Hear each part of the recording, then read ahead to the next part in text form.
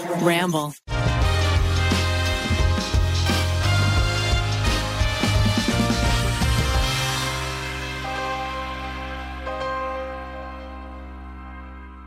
Hey everyone, welcome to a very special episode of The Tripod. Today I have 4 incredible guests. They are Asian American women who I work alongside and are friends with.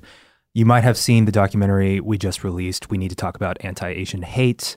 Unfortunately, towards the end of production, the Atlanta spa shootings happened, so I wasn't able to dedicate an entire chapter specifically focused on misogyny against Asian women. So I thought it'd be a great idea to make sure that we address this in a platform where all of y'all have the room to speak your minds. So I'm just going to moderate as little as possible and let you have the floor. For listeners who might not know who you are, can you introduce yourselves? Sure. Hi, guys. My name is YB. I actually was born in Korea, but I moved to America when I was 12. So I say I'm from LA and Korea both, but I grew up here. Hi, guys. My name's Alexandria. I was born and raised in LA. My mom is a Korean immigrant. She came here when she was about 8 years old. And my dad is white. He's born and raised in California. So I'm mixed and grew up in LA my whole life. Hi, I'm Aiko. I'm from Alexandria, Virginia. It's where I grew up, and then I moved to LA a few years ago. You're actually from Virginia as well, right, Kathleen? I am from Virginia, Hey. not too far from Alexandria. That's 703 represent. Oh, yeah. I am, from Northern Virginia. Both of my parents are Chinese immigrants. And I work with all of y'all in some capacity. So 3 of you actually worked on the Anti-Asian Hate documentary with me. Aiko did all of the amazing illustrations and good. graphics. YB edited, and Alexandria was co-producing. And then Kathleen, interestingly enough, basically produced everything I did before I was even online. She was the producer on the I'm Gay video. Wow, really? On my coming out video, yeah. Awesome. Wait, It was a reunion. I think I saw you in because you guys did another video about how you made Oh, yes. that, the and I think I BTS. saw you in Yes. there as well. That was me. We go Oh my way back. gosh. We go way back. You want to hear something really Asian? Yeah. Kathleen, how did we meet? Oh, we were working at an upscale dim sum restaurant called Bao. Perfect. Yes. So talk about being immediately cast into a position where in West Hollywood, of all places, they were hiring what? Like young, attractive, American-friendly Asian people. Yeah. Well, honestly, they did such a good job hiring, though, because we're all really close still. Yeah, So. we've hung out since then. Nice. Now, for our topic today, we are, just going to speak from our hearts. And I want you to know that we don't represent the vast diversity of voices on this topic. We are just a small selection. And for those who are listening, we might be delving into some very serious issues, including things about race, gender, sexuality, and there might be some talk about sexual assault. So just be prepared, because we want to make sure that we honor some very serious issues that oftentimes go unspoken about, particularly from Asian women. Before we get into it, I am going to take a quick break. And when we get back, I want to start talking first about what happened last week in Atlanta. On March 16th, 2021, a series of mass shootings occurred at 3 massage parlors or spas in the Atlanta area. This was just last week, and we found out that 6 of the 8 victims were, in fact, Asian American women. I'd like to know what your first immediate reaction was when you saw that the majority of them were Asian. For me, unfortunately, I kind of was influenced, I think, by the news articles that I was reading, and obviously, and I think still now, a lot of outlets were saying that it wasn't race related, and so I myself have had like a lot of issues, kind of even really accepting that hate crimes are happening against our community.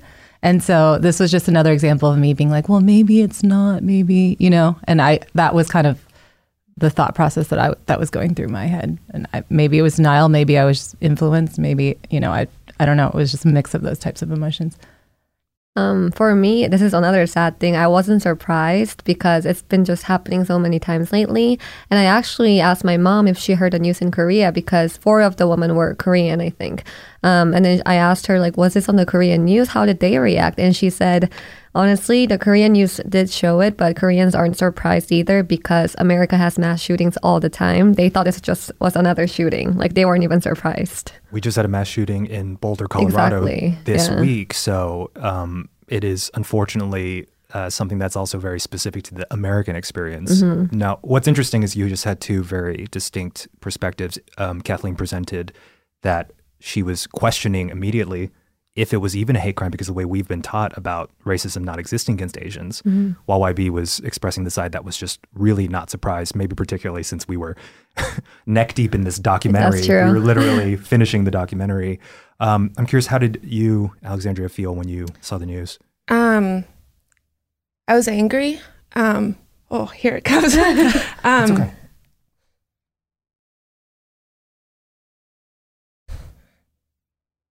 I think I was just really angry and really upset because, especially as more stories came out, like you kind of see that as your mom. Like all of those women were like either young parents or they had families, or it's just upsetting. So I think I was just angry and upset. Eiko, how did you feel?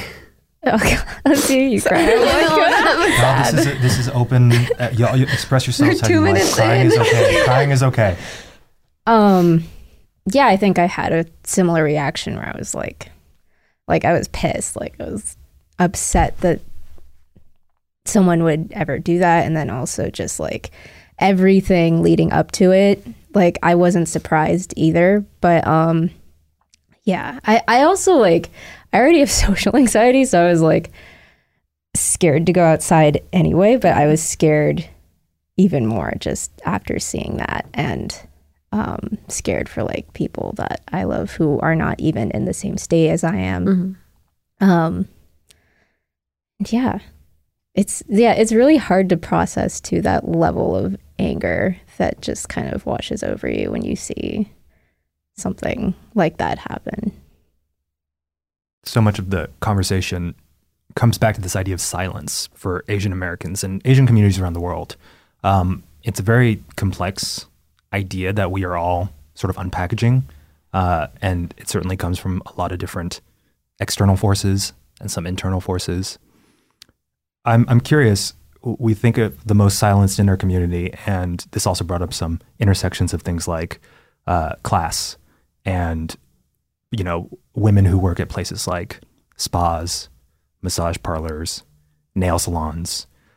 What has your own experience been, you know, being adjacent or knowing people who have mothers and aunts and sisters in those types of businesses, especially since the stereotype is always that they are literally on their hands and knees, you know, doing people's nails? I mean, those people are the hardest working people. I'm sure like it's so tiring just doing things like the nails are so small. Can you imagine like working on those? And they do eyelashes, they do all these beauty services. They take so much work and they don't even rest. Like they're working the whole time. These are the hardest working people. Why attack? Like, I mean, you shouldn't attack anyone, but these are like, they don't deserve that at all. Like, it's so sad.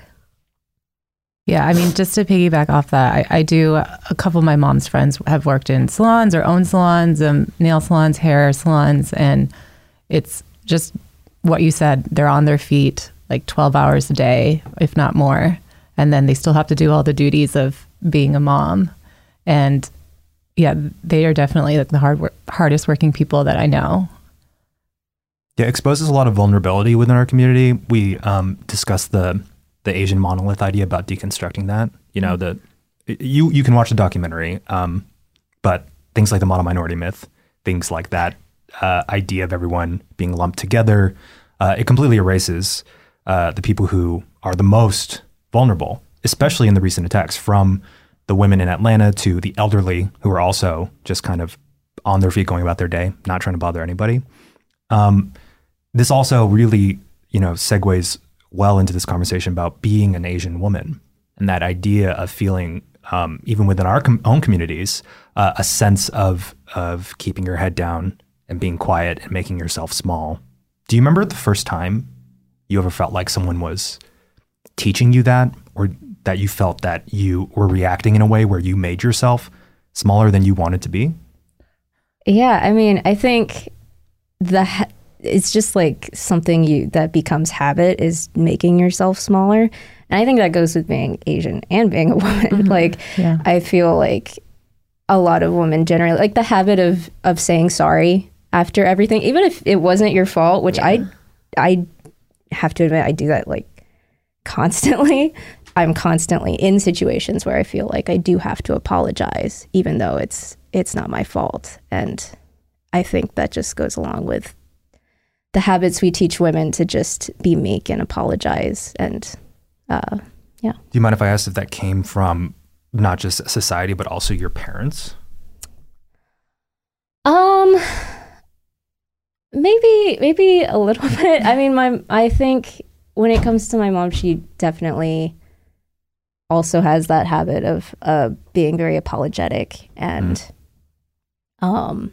it's so interesting. Like before I came out here to do this podcast with you, she, I think the way we process trauma can be like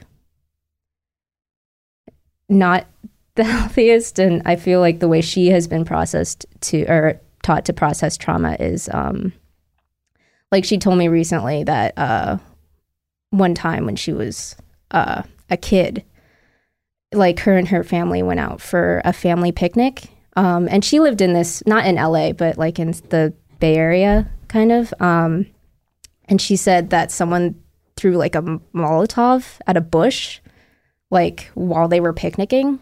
And just the way she said it, I was taken up because she had never told me that before. And she had never really spoken openly with me about like trauma she's experienced or like horrible things she experienced growing up. And I guess what also shocked me was when I was like, well, have you ever told anyone? Have you ever like gone to therapy and maybe talked to someone about like just like that horrible experience? And her reaction was immediately like, well, I was a kid, so like that was like what she said to me. And I was immediately like, well, just because you were a kid, it doesn't mean it wasn't traumatic. In fact, like it clearly stuck with you. And I think she's constantly in the place where she feels she has to explain away something traumatic that has happened to her, and doesn't feel she's allowed to like talk about it or process it because she's worried of coming off as weak or just not strong enough. Like, yeah. Have you seen that in your own experience? For me was that's I think more of the mental part, which is crazy. We need to talk about that more in the Asian culture in general, because I feel like in our culture, at least how I experienced it, is mental health isn't really taken that seriously. When I was growing up in Korea, I didn't know anyone who talked about a therapist, and I come here and everyone has a therapist and everyone gets help. And in Korea, that wasn't even a thing. Like if you say you have even anxiety, they look at you like you're a crazy person. And I think it's getting way better now. It's just the older generations, and we have to get better at that. But for me, what I personally struggled and still struggle with is just like physical safety. It happens with being a girl, being a woman already, right? And just walk, because I have to walk my dog at night and stuff. And when I usually do it with my boyfriend, but when I do it alone, it's always like scary. Someone is gonna pop out. And now being an Asian woman on top of that, it's even worse. And I can't even go to like a place where there's a lot of people alone because I'm scared something's gonna happen. And like the whole physical safety thing, like we should be able to feel safe, especially when there's people around, but we don't because of so many things happening around us, and that's sad. But we should also point out that people should be allowed to feel safe too if they happen to be quiet as well. Yeah. I mean, a lot of what I'm trying to encourage in our community is more outspoken, engagement, but that isn't true for many of the people who died in the shooting. It's not true for our elders, and certainly for, as we're hearing a lot of ways that women are especially raised in our cultures. Kathleen, did you have any stories about when you first felt like you were supposed to be small? Honestly, I can't think of what trained me to be that way, but I do know that untraining it has been really difficult. Like even just speaking out of turn, or not even out of turn, when people didn't ask me to speak or I didn't like raise my hand, it's so difficult for me. And I found, I think we talked about this, like, you know, with my ex-business partner, it was something that she noticed and I think made me seem like not competent or, you know, not intelligent, because when we were in like pitch meetings, like she was a very, very good speaker and very articulate and like a good salesperson. And so I just kind of let her take the reins, because every time I did want to say something, it felt like I had to interrupt her. And I just could not bring myself to do that. Like, that's me in Zoom meetings. I cannot talk because when people are talking, I feel like, and then I can't talk because everyone is talking. I mean, let's call it out right now. The listeners who are used to hearing the typical 3 straight white men, well, maybe 4. Hey, Miles is here too. He's been wonderfully running the podcast. And then myself, some people have pointed out like, oh, Eugene seems quiet or he seems off. I think 90% of that time, it's just because of, this isn't true for all Asian men. Many Asian men are very misogynistic, but I'm also gay and I'm very sensitive. And so I was taught to listen first and to wait my turn. And then when I can say something, after I say something, I have to then shut up again. And, you know, even me as like a full-blown cis man, like that still happens in my experience. So this might, for listeners, be the most considerate podcast between speakers. No, but like, Alex, when have you felt that in your life? I think it's always kind of been there. Like I was never directly told like, don't speak, keep your head down. But I was always taught to respect my elders. Like that was a big thing in our family. You respect your elders. And I was also taught to stand up for myself, but it was also just like looking differently from everyone else and being a woman. Like I think inherently we kind of learn to keep our heads down and not start any trouble. And to kind of reference like what you were talking about, like it goes back to my mom's upbringing as well. I was talking to her last night about just her experience with all of this and anything that she wanted to share. She told me a couple of stories, but she immigrated from Korea with her family, I want to say early 70s to Virginia, and they opened up a family restaurant.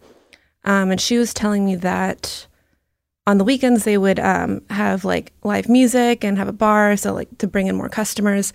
And the white people in town didn't like that, didn't like that there was Asians that had a successful business. So there was a big group of white guys that would go every weekend, go into the bar and harass people in the parking lot, so no one would want to go there anymore.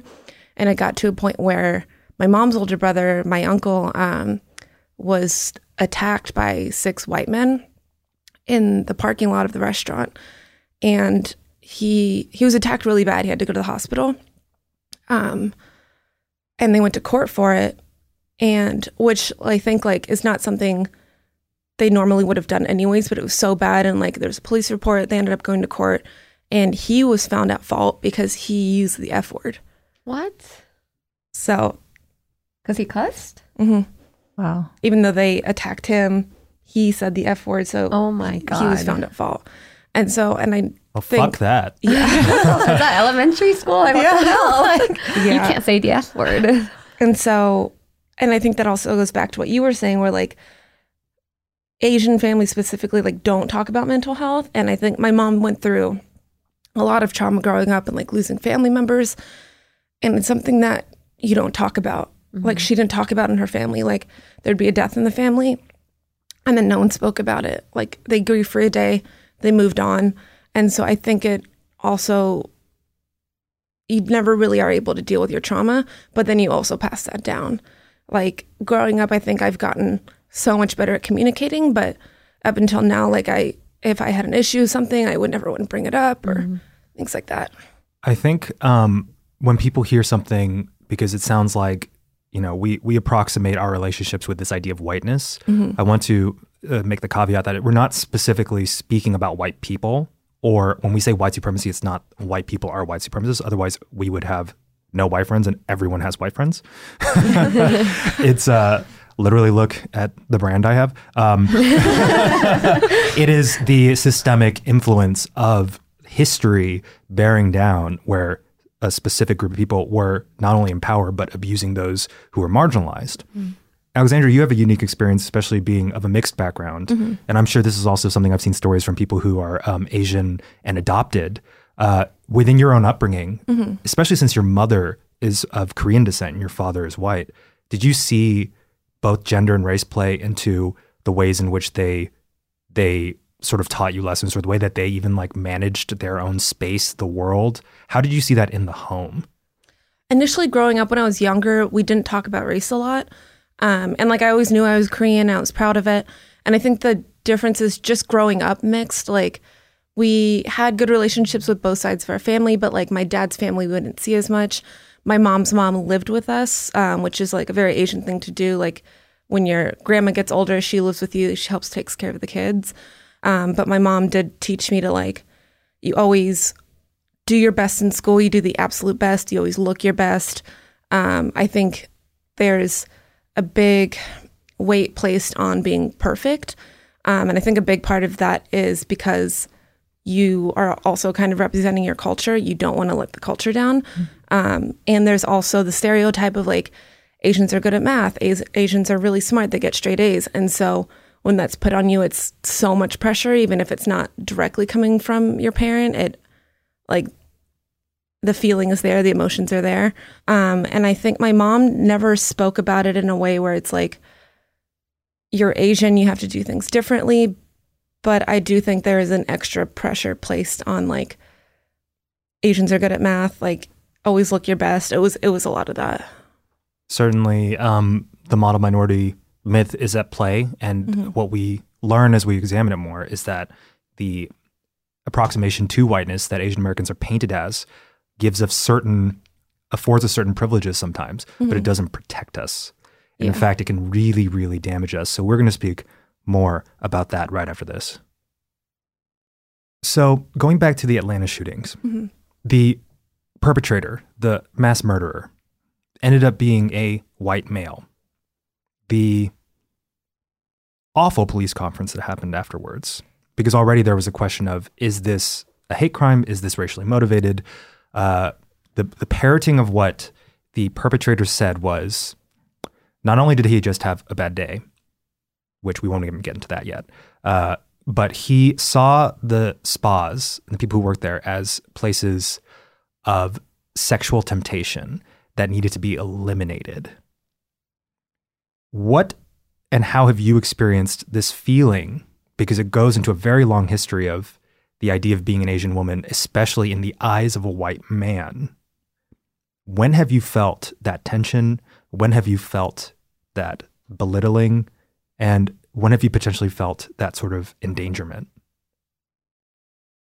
I would say when I first moved to LA, I really like understood what the term yellow fever was referring to, because I was experiencing it on like a daily basis, I think. Because you grew up in a predominantly Asian community, right? Or there were a lot of Asian there were a lot of Asians, but also, you know, I feel like when you're younger, it's not like, I just feel like it's not as it's not as prevalent of a concept, you know? Yeah. And I also didn't really date when I was younger.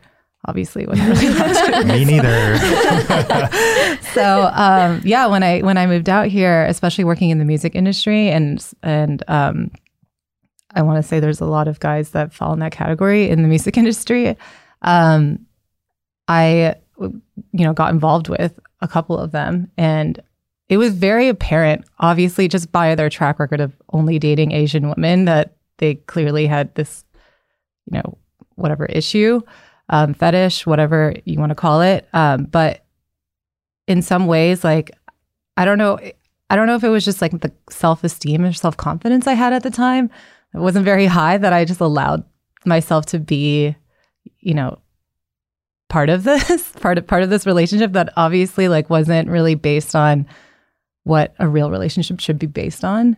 But I do know that for that time period of my life when I was getting involved with men like this, it was one of like, I definitely was really unhappy and like really insecure. And it was just apparent in that like I would stalk their Instagrams, like at any event, like one was a DJ at any event. If there was like any Asian girl, like even in his vicinity, I was like terrified.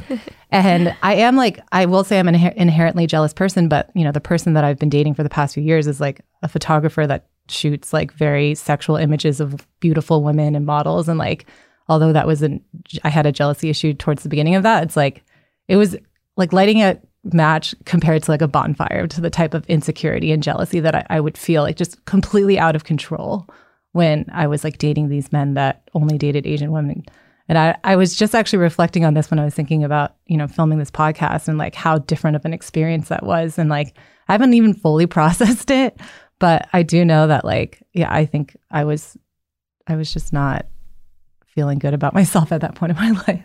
But isn't that crazy how so many of us, especially as we, you know, got out of high school, we started dating or seeing what the scene was like. There was a very like common agreed upon thing that it was okay that particular people, especially white men, had a fetish for Asians. This is similar in the gay community, and that it almost bred competition between Asians, which is strange because at that point we are agreeing upon that this person is objectifying us, like regardless of how attractive we are or how much we personally connect with them. It is just on the core basis that they are attracted to something about Asians. What do you think in those cases, that fetishization, what are they attracted to? I don't even know. It's just, I mean, it's so crazy that the yellow fever thing is just like a common experience I think we've all had. Like, I mean, I think Jenny Yang literally has a stand-up about a guy who had a sword that she like went on one date with. White guys who collect katanas. Yeah. That's what It's a thing. It's a thing. Wow, I'm glad I haven't had that experience. it's just something we've all been through, and I mean, it's sad, but it's also just like, I don't know, ridiculous in my opinion. And I guess like when you look at like how we are portrayed in media, it becomes more clear why this is a fetish for so many white men, I guess. But yeah, I guess it just like when I started dating in high school, it surprised me how much it would come up. And pretty unabashedly. Like there was no hiding it for a lot of people. So many people think it's a compliment. No, I know. I got that that's too. Cutting to the core of a lot of this is they think it's a compliment. Have you experienced that? Well, one of the guys that I dated, I mean, I got to the point where I just started point blank asking people like, how bad is your yellow fever on a scale of 1 to 10 on the first date? Because I just had to get it out of the way. But I remember talking to one of the guys that I was dating about it, and he was like comparing women to cars and was like, well, Asian women, it's like getting like a Toyota where it's like, or something, you know, reliable car that's going to last you a long time. Oh my God. Because like, because like, you know, I mean, because we tend to like age more gracefully or something, I think he was trying to say. Yeah, that was a conversation I actually had. So Toyotas that are like reliable for families, mid-sized sedans, but not glamorous or interesting at all. Just, you know, ride it for like 15 years. Right. Yeah, you can have your car for a longer. I don't know. Oh my God.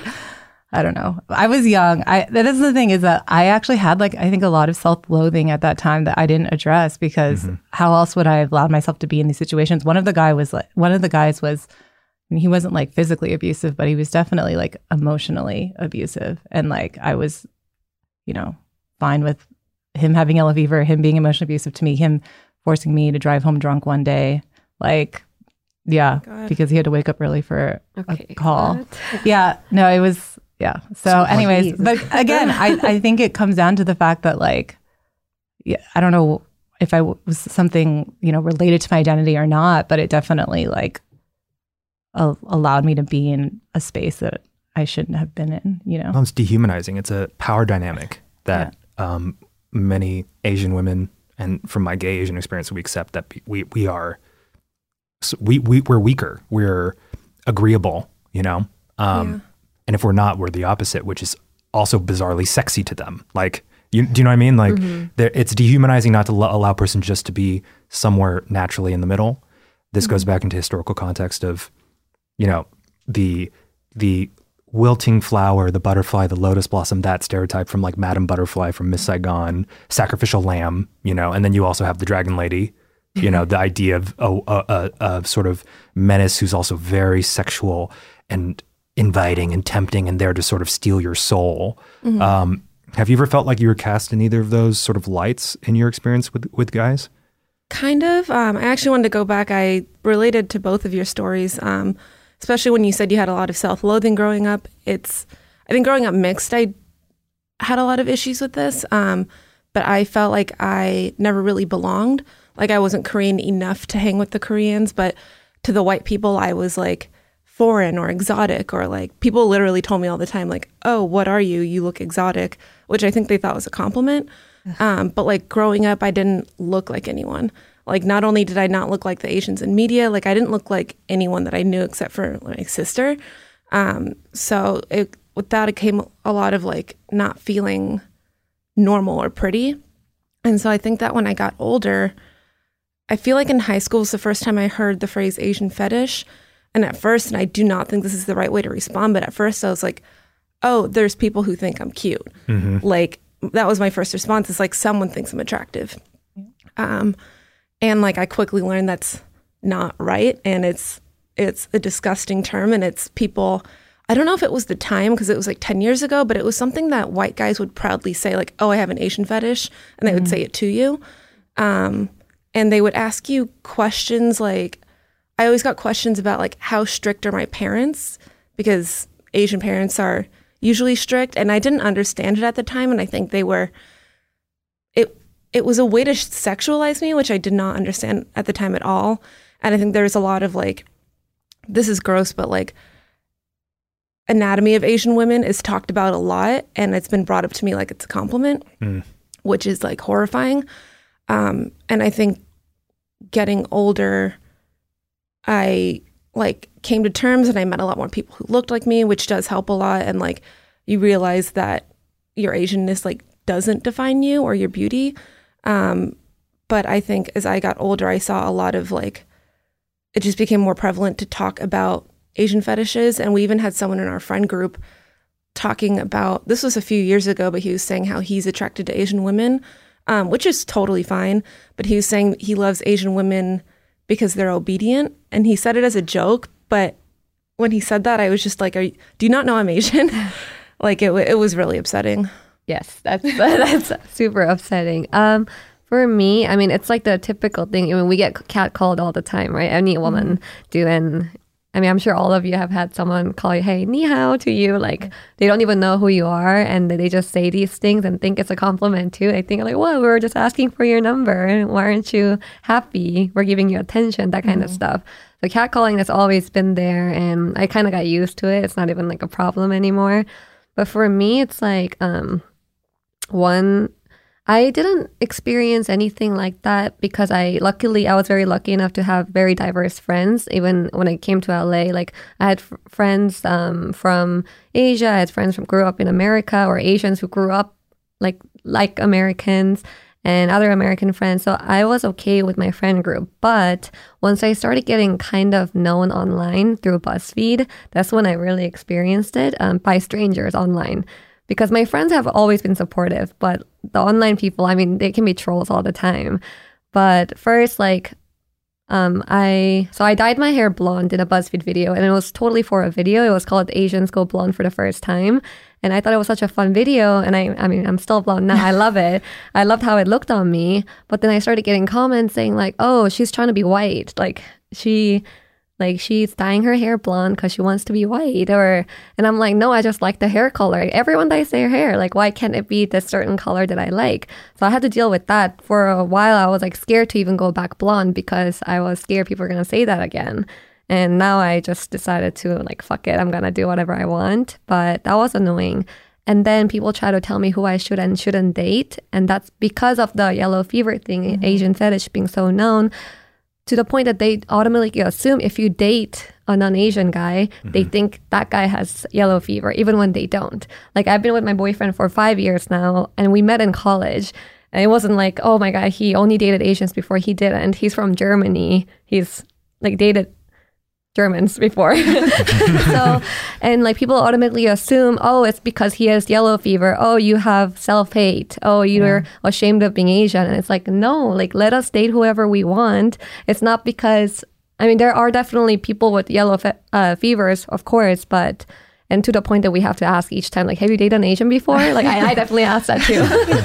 But it's not always like that either. So I feel like we're so categorized, like who we should and shouldn't date, that people online try to tell us what to do. And that's so upsetting all the time. But it's weird that this day and age that like mixed race couples, like it's even an issue.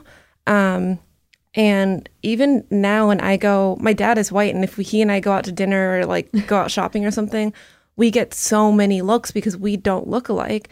And so we kind of do get dirty looks, like people think I'm like a mail order bride, or like it's that kind of situation. Like we always get stares every time we go out, and it's really uncomfortable. Both my sister and I have gotten questions like, oh, are you adopted? Like, is your dad your real dad?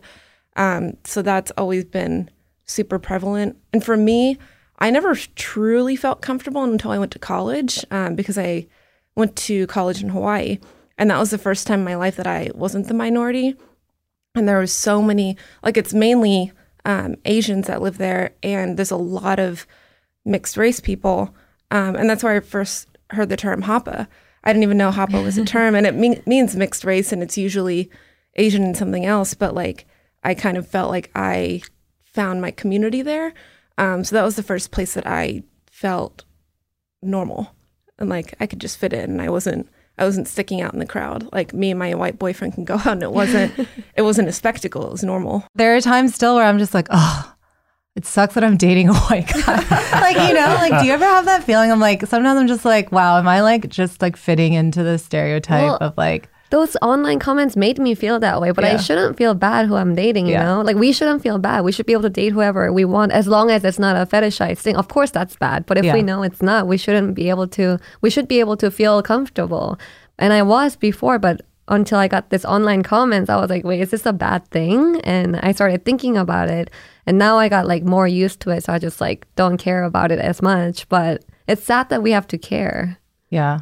I just sometimes feel like I'm like, am I dating the oppressor? Like, am I like? That's a real concern. But I think that there's a conversation like through line that is I think centering, particularly in American culture, of whiteness. Like the idea is the rules that have been in place, the history from when the first war brides, you know, were married, when the first stereotypical portrayal of like a Miss Saigon type is put on stage or on screen, then people use that as a reference point. So whether we all have many healthy, lovely relationships with white men that exists, like it's what we're discussing are those moments that are unfortunately like not talked about enough, not challenged enough, especially in person. Because how many times when a white man tells that to you in person, did you kick him in the knee? Like, you know what I mean? Like that's where we get to this point of, so we're always going back to this idea that whatever those in power have written about culture, even down to the fact of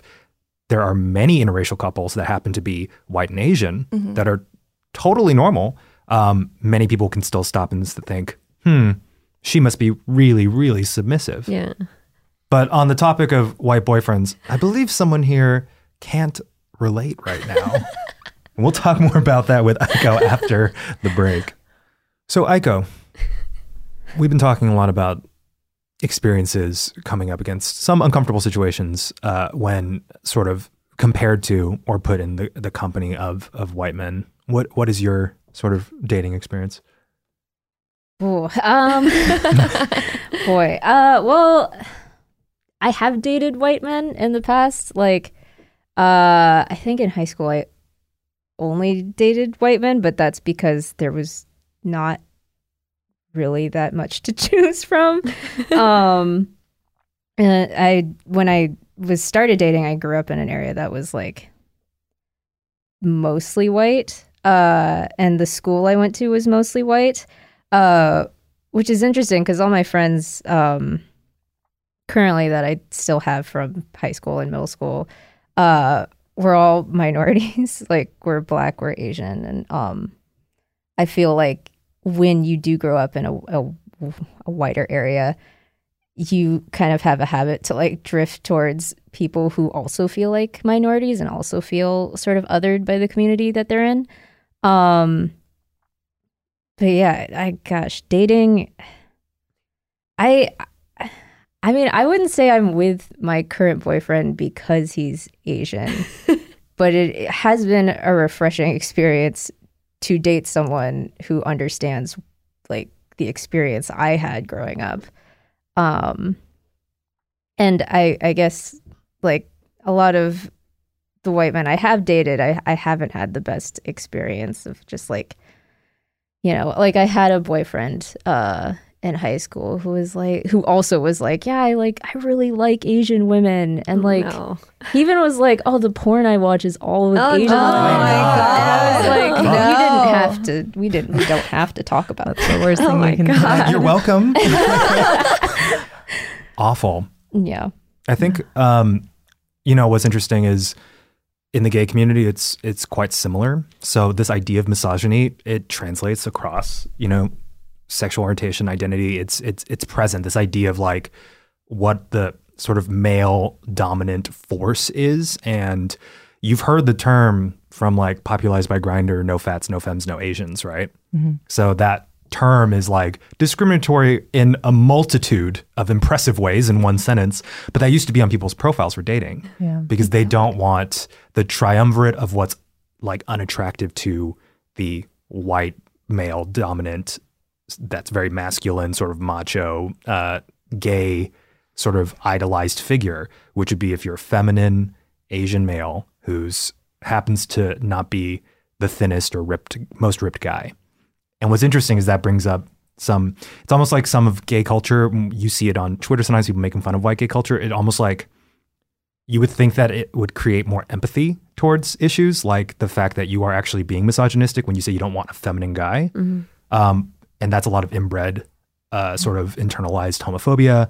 But that idea of essentially like doubling down on your whiteness, your masculinity, and your size, it is crazy how like it's a huge problem in the gay community.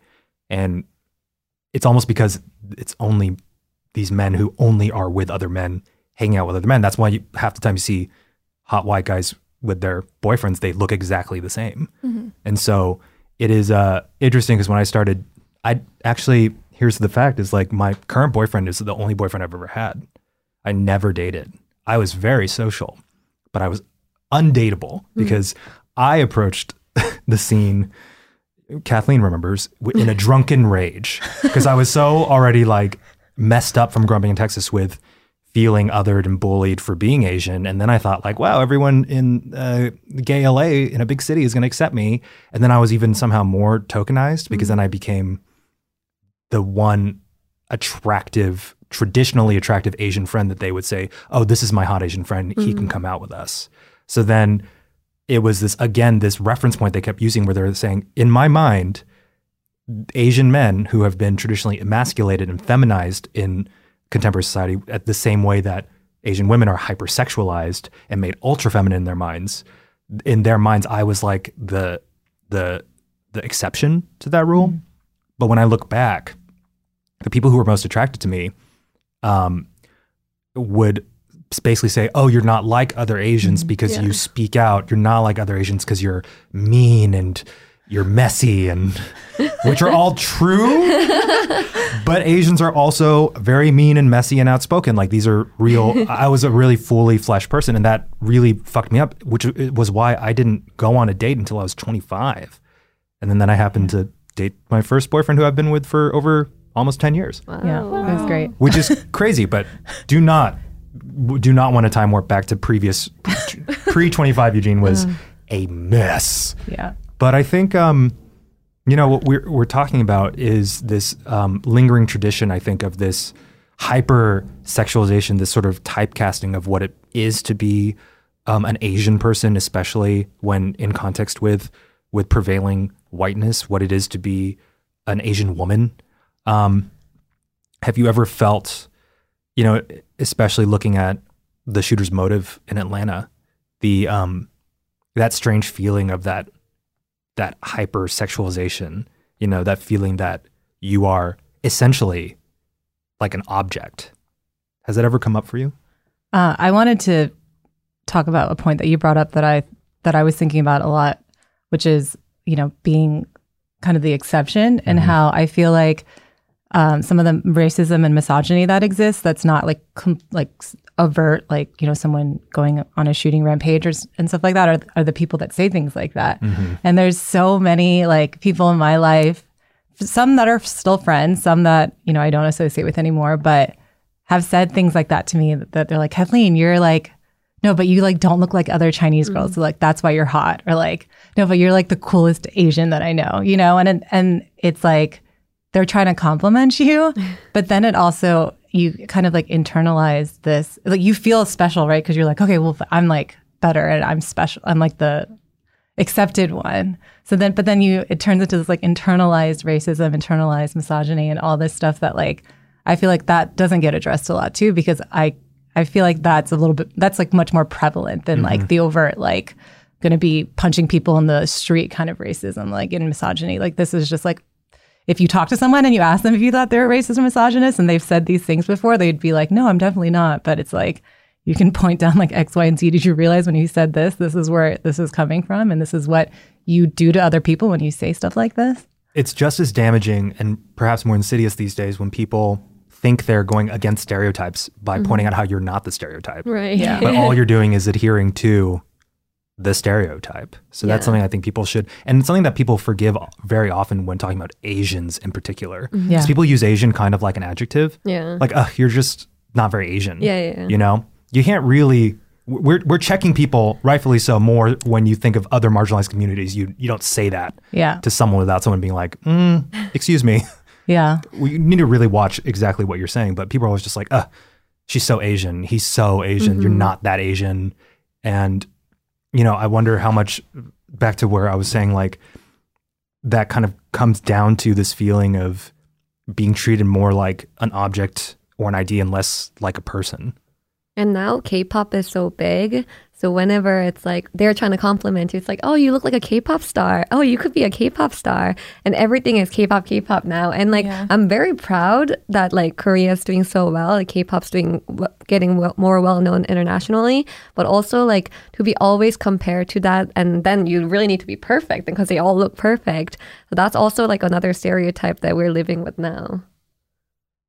Yeah, I agree. I feel like every single Food Babies video we do, I usually look at most of the comments and every single one is comparing me to like a K-pop star, which is flattering, but at the same time, it's always like one of a couple because those are the only ones that people know. And it's, I don't know, it's interesting. Like I don't know, it's not necessarily a good or bad thing. Like it is flattering, but it's also like, we were talking about this earlier, how now that Korean culture is popular and K-pop is popular, it's become like cool to be Asian again, or for the first time. Like when I was growing up, besides like the fetishization of Asians, we weren't celebrated in any other way. Even like Korean barbecue is so trendy now in LA.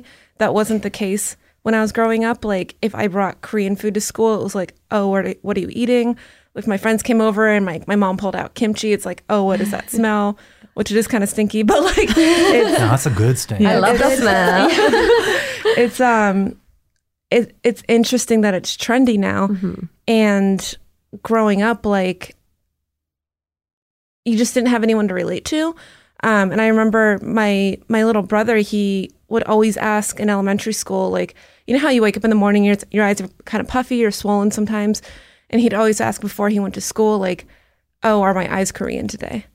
Because he didn't look like his friends. He only had white friends. So he was just very self-conscious or just very self-aware of like that he looked different. And I think now it's celebrated. Like the girls think he's cute because he looks like a K-pop star. But before it was something that I think he worried about, even as a little kid, like 6 or 7 years old. It's interesting. We should point out that the Asian community, we've been umbrella termed. It's vast. We at this roundtable happen to be more of East Asian descent, which is also more of the focus of a lot of the texts, East, Southeast Asian, and some Pacific Island communities. Certainly with East Asia, with K-pop, K-dramas, anime, manga, the some like films coming out of China, there is a more global appeal that has kind of only been on the rise for maybe the past decade. And I think what people are also kind of forgetting is, and I know we have a lot of K-pop fans as listeners, they're literally called idols. They are also trained and raised to be perfect versions of Asians. And when they are the only reference point that people have, that people continue to put on a pedestal, it is, and I say this with a grain of salt because we like any representation, very much like Crazy Rich Asians, the film, it is taking one step forward, and then as a culture, especially in regard to other marginalized groups, it brings us 2 steps back. And there are very distinct examples, even in things like K-pop, in film, in culture, of anti-Blackness, of not considering the ways that, you know, that perfect, shiny image affects Asian kids, I mean, this was the craziest comment I think I've ever seen tossed my way, which was there was an argument I saw online of someone said, oh, Eugene's really attractive. And then this K-pop fan who is not Asian was like, well, I know how Asians are supposed to look. And Eugene has a really big face. He has small eyes. He has a wide nose. That's not like what Koreans find attractive. Asians don't find that attractive. Which I was like, I mean, I guess right now, sometimes, right? But she was very much being like, Eugene's ugly too. Yeah. Like that was, it's kind of like, you know, when people see the alternative or the diversity of that, their one reference point of like what they think is unfortunately, the model Asian is an impossible standard. And bless those K-pop stars because they are working their asses off. Yeah. They have the most strict diets. They are not allowed to go out. It is very sad, actually, many of the situations. But we kind of forget that whenever you are looking at something that is propelling purported excellence, you forgive it more than something that is saying, say, associated with crime or associated with something that they think is dangerous. This is, in a lot of ways, more invisible, but equally dangerous the way that our communities are being appraised and regarded. Yeah. I know how Asians are supposed to look. I got a lot of that growing up, especially being mixed and I've always kind of been like naturally curvy, even like in middle school. Like I developed kind of early. And so I always had this weird relationship, an unhealthy relationship with my body where like I was hypersexualized by people around me because I developed early and not treated appropriately by older men and teachers and things like that. But at the same time, I also kind of felt like an outsider from my own culture because I was already half. So I felt like I didn't fit in, but I was also not the typical like small, petite Asian. I was tall, I was curvy. And so it also just made me feel like I wasn't truly Asian. And I also got comments from people like that, like, oh, like you have a bigger butt than most Asians do, or you're tall for an Asian, or things like that. Or like your nose doesn't look like an Asian nose, things like that. Like I would always get comparison comments saying that I looked more white or more Asian or a certain way for an Asian. I got a lot of that. That too, oddly, like, I mean, I feel like I was in the same boat where I developed kind of early, and I'm generally kind of like a bigger person, and it's weird hearing like compliments and also like people saying like, well, your body shouldn't look like that. And I think it's just, I mean, it's not just common with Asians, but women in general, of like being told that like, well, you're not skinny enough, or like you're a bigger girl, so you must have given up on your appearance, which is like, it's pretty common in LA, but just like the way our culture is built around this beauty ideal that is not just a certain way for women, but it also depends on like whether you're Asian or Black or like white, like what your body ideal is supposed to be. It's interesting too how we've seen this a lot recently with like low-rise jeans coming back, but I think we're realizing now how fashion trends aren't just fashion trends, they're body trends. And so I think also like probably all the time that we were growing up in high school, like the heroin chic look was in, like being very thin was in, eating disorders were trendy. with celebrities. And so it was like that on top of you're supposed to be tiny and Asian and petite, kind of like just wrecked my self-confidence. But then now it's trendy to be curvy, which is like, I guess, great for curvier girls because we fit into clothes now. But yeah, it's always that comparison of like, you don't look normal for your race, or you don't fit what the beauty standards are at the time. And body ideals constantly shift through time. They shift between cultures. I think the tough thing that we're seeing is that who's the reference point? Who's the reference group in American culture or now in global culture? It's typically been the sort of average white perspective, then objectifies every other group, and that has become our standard reference point. It's like, what does an Asian woman look like? What is her body like? She's thinner, she's more petite, she's flatter, like these ideas. And then those are the things that people say, that's why I'm attracted to this person. The same thing with the obsession over Black people's bodies, over Latinx people's bodies. It's strange because it really, like, if white people can get to a point where they're like actually saying like, I know this about you because you have red hair, like the lengths of assumptions culture can make about you because you're from a completely different ethnic origin is crazy. Like it creates a really hostile environment because people look at your body or assume things about your body first, which I think is tied deeply to sexualization. I think on the flip side, for Asian men, we are often joked about for having very small penises. That's like the thing we all grew up with. And so I think about now things that my process was always to like bury it, things like this, and then make jokes about it. And I actually made like a whole comedy bit about this, but now I'm like, was this funny? Like when I was a kid, a lot of other kids were obsessed with trying to see my penis. Oh my God. Because I was the only Asian boy. So they would try to see how small I was. And this was like kindergarten through like in elementary school. Yeah. Oh, that's so messed up. And the worst was I had this bully who he would actually follow me with his friends into the bathroom and stand behind me at the urinal trying to pull me out so he can should have peed on him. see it. Yeah. So I actually later, I might have said this to you, Kathleen, once, but I'm like, I'm so good at holding my pee. Like I'll be on like a road trip and I'll be like, I do not. Yes, right. When we're driven somewhere to like Palm Springs, I'm like, I do not have to go to rest stop. Yeah. And I think if you asked why, I'd be like, I don't remember, but I would not. I wouldn't pee at school. Sometimes I'd pee outside when I was walking home because I was so afraid that this kid would follow me because he was so obsessed with like how he was told my body looked. That's crazy. At such a young age, he already knew that stereotype. Yeah. He already was taught it somewhere and it was informed. And so even me as like, you know, I think I had a unique experience in some ways because I was in a community where I was like one of the only Asian people. So it was like very easy to sort of just target. But I can't imagine, especially as like a woman, the associations with being already more submissive and then to be slight of frame or then to have very disgusting things I could bring up that probably some men say like, oh, you must be this way. That's why I'm attracted to you sexually. Yeah. Have any of you experienced that sort of hypersexualization Oh, before? for sure. I think, I mean, we've kind of already touched on it, but I think just growing up in the body that I did, I was hypersexualized from a really young age. And I remember my dad used to like yell at people in the streets for like coming up to me or staring at me or like kind of snickering and making comments about me. And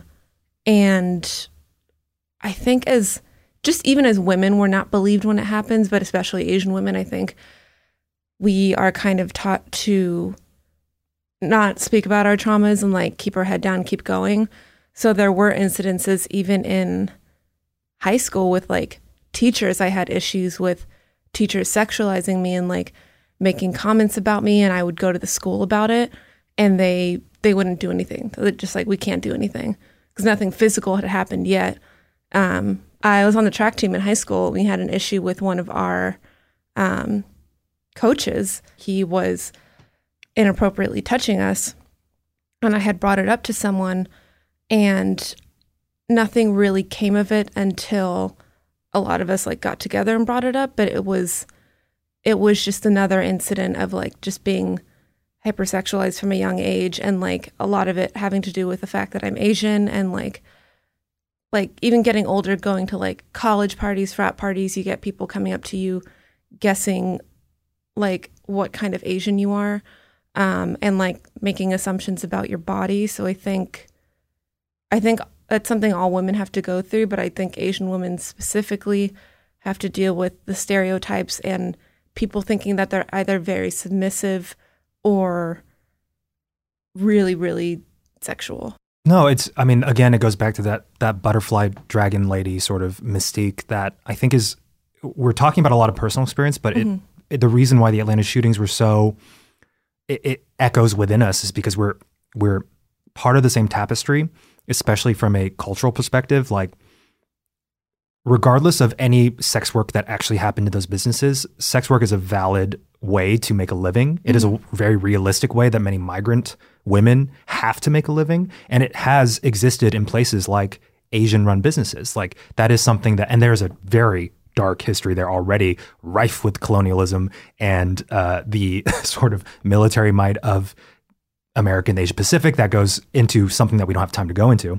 But that feeling that the shooter's motive, regardless of if the poor victims who ended up being killed had anything to do with sex work, his idea of the places was that they were riddled with sexual temptation, that they were like the way people used to talk about opium dens, back in the 1900s, and the way that we first saw like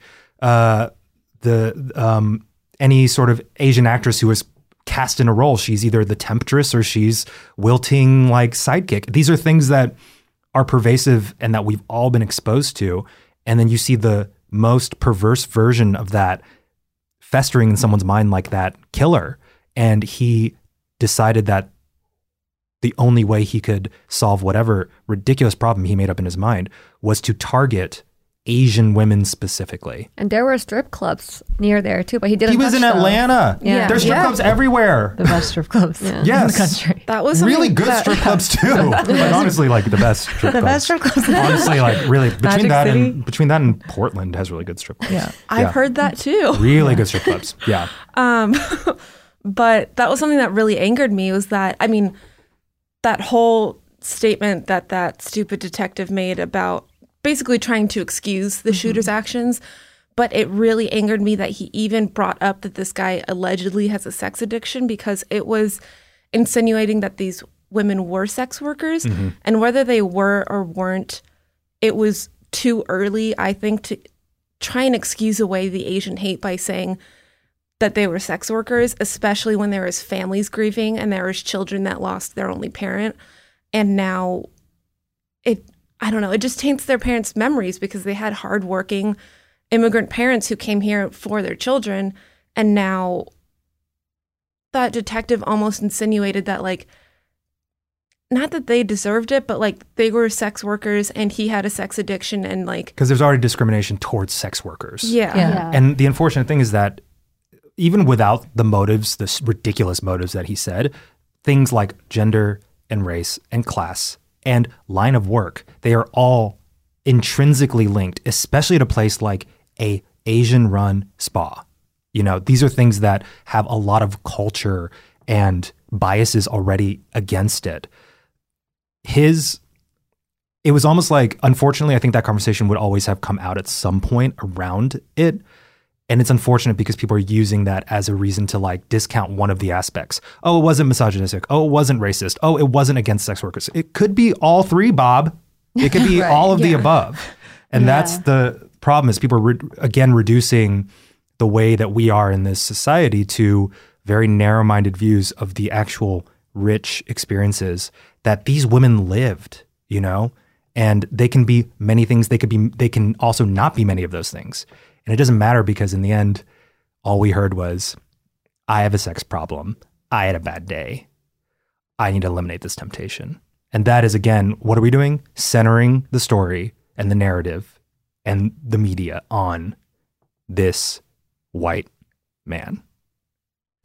I mean, it's also like, I don't know if we have time to go into this, but it's also just so upsetting to see who gets to get that empathy from the police department. Like, Black men don't get that empathy. Nope. Black women don't get that empathy. Asian women, sex workers, they don't get that empathy, but a white man who killed Yeah. 8 people gets that empathy. I was watching, I never watch him because I hate him, but I saw this Tucker Carlson clip yesterday that someone sent me, and he was reporting on the shooting, and he started off by reporting the facts. So at first I was like, okay, this seems to be going all right. And then he went into this whole tirade about how it wasn't an Asian hate crime. And he made this comment that made me so mad. And he said, like, we need to like look into his history and his background, his upbringing, to see how he became this way, so we can learn from it, so it doesn't happen again. And he would never make that comment about a Black person, like a Hispanic person, an Asian person. And it's like, if someone terrorizes the country, which is what this guy did, like if a foreign person comes in and there's an act of terrorism and it's not, oh, what was his upbringing like? What trauma does he have? So we can learn from it. It's this person is evil and like he has to pay for it. But Tucker Carlson was not excusing it, but saying like he had issues. Let's learn from his issues. And it's not a conversation that happens with anyone that's not white. Centering the white man again. And, you know, I think I would like to end with not having to bring up the presence of white men. Sorry, Miles. Love you.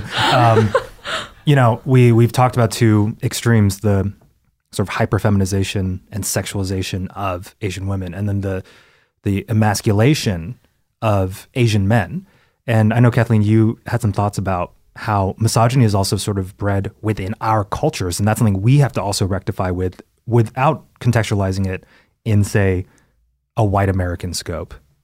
Yeah, because I was thinking about kind of misogyny that I've experienced in the workplace and misogyny that my friends have experienced in the workplace, and some of the most egregious things that have been done to myself or my colleagues have actually been from like Asian men. And, you know, when you were telling your story, obviously your experience growing up, it's so different from mine as an Asian woman, even though we're both Asian, right? And I think that maybe that's where a lot of this starts. But like, for example, my business partner, she used to work at a very prominent Asian record label. And the CEO had tried to humiliate her on an email once because she was trying to offer her point of view, just like give advice on, you know, a release that she thought could be done a different way. And he ended up like CCing multiple other people in the company that weren't even originally on that email, and said something to the effect of, "There's a reason why you work for me and I don't work for you." What? Yeah. And that's just one example of like many that I've heard from actually the same person and from other people at that company. And it's a lot of times it's Asian men doing it to Asian women. And like, I mean, she quit. She doesn't work there anymore, obviously. But all the stories I heard, I was just like so upset because it's like hard to check that because it's like, we're both Asian. It's not, you know, it's not like you can go to the HR and be like, oh, this is happening. But it's very clear. It was like a pattern. And it's like, I don't know. I feel like it's almost harder to address because we're, you know, it's not as obvious. We're also trying to like protect ourselves. Exactly. And that also sometimes includes protections for people who don't necessarily deserve it in those situations, especially men who are being misogynistic, even within Asian culture, to each other. We haven't always brought up this, but this is so important, which is the patriarchal systems that already exist in the thousands of years that places like China, Korea, Japan, many of our Asian sort of countries of origin have been terrible in their track record in terms of their treatment of women in the home, through the government, and especially in places like work. Did you ever see that or felt that in a similar way to what Kathleen's talking about from, say, Asian men that you've come across? For me, not Asian men specifically, kind of just all men, I think. Just being a woman in the workplace is hard anyways. I think in this industry, I'm sure you guys have like dealt with this too. Being a woman in production has been difficult. And I remember when I first started out, like I wanted to quit because most times I was the only woman on set, except for maybe like the hairstylist or makeup stylist. And you just are not treated with the same respect, and you're just kind of treated like you're dumb. Like even if you're smart, they won't ask you to do physical things on set. Like when I was a production assistant, no one would ask me to move things, even though that's what I was hired to do. And I do think being a woman in the workplace, you're kind of taught to really watch what you say, because if you're too nice, then you're ditzy. And if you're too harsh or if you're too straightforward, then you're a bitch. Like there's kind of no in between. So I haven't dealt with Asian men specifically. And I think a big part of it too is there's not a ton of Asian people in general in our industry. I mean, obviously we all are, but like as long as I've been in this industry, I haven't worked with a ton of other Asian people. I've seen a lot of it in homes, like in family homes. I've seen a lot of times the father being very closed off, clearly dealing with a lot of his own trauma and issues. And we brought this up at the beginning of the podcast, like there's no outlet for him. Clearly the men, especially in Asian cultures, will not seek therapy. They notoriously, men also die without friends. It's the saddest stat, but it also explains why the festering of things that cause explosive behavior is so dangerous, and why men have to be more emotive and connected. And unfortunately, a lot of Asian men in our enclaves, they, from a very young age, they're also fighting not just this feeling of being, a emotionally stoic, strong person, but then they have the American aspect of then feeling weak and emasculated by other men. So some of them overcompensate. I'm sure you've seen this all the time, Kathleen.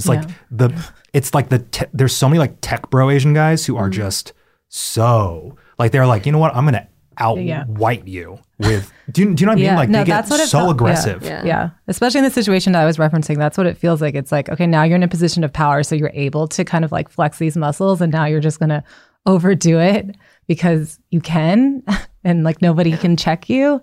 Then you surround yourself with other like yes men who are like in this, of similar mindsets, and then it just festers and becomes like just the accepted culture there. It's just really crazy. But I mean, yeah, I think a lot of it has to do with feeling like the need to overcompensate in some ways.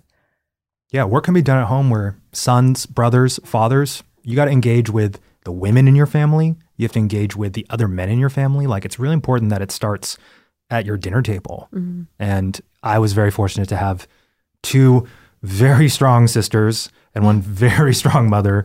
And I'm also gay as hell, but it was certainly an environment where we were always exchanging our experiences regardless of gender. And I think that's really important. Aiko, is there anything that you want to sort of tell the audience about what they can do to help, or what they should be thinking about when we move forward and keep talking more outspokenly about things like anti-Asian hate and discrimination?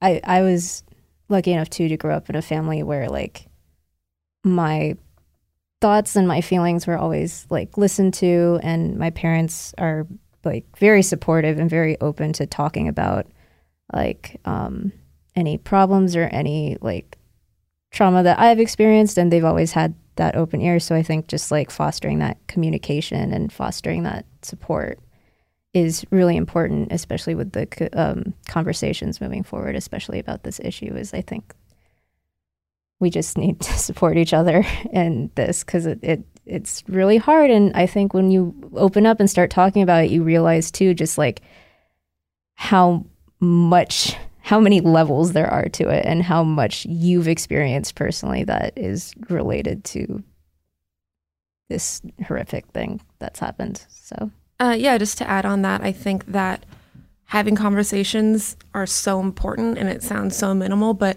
I still have so many friends and family members who don't know what's going on, which is why like I post a ton about it on Instagram, and I'm sure people are tired of seeing it, but I'm going to keep doing it because it has sparked a lot of really good conversations with fellow coworkers, old coworkers, not current, but old coworkers, friends, and family who are just genuinely curious.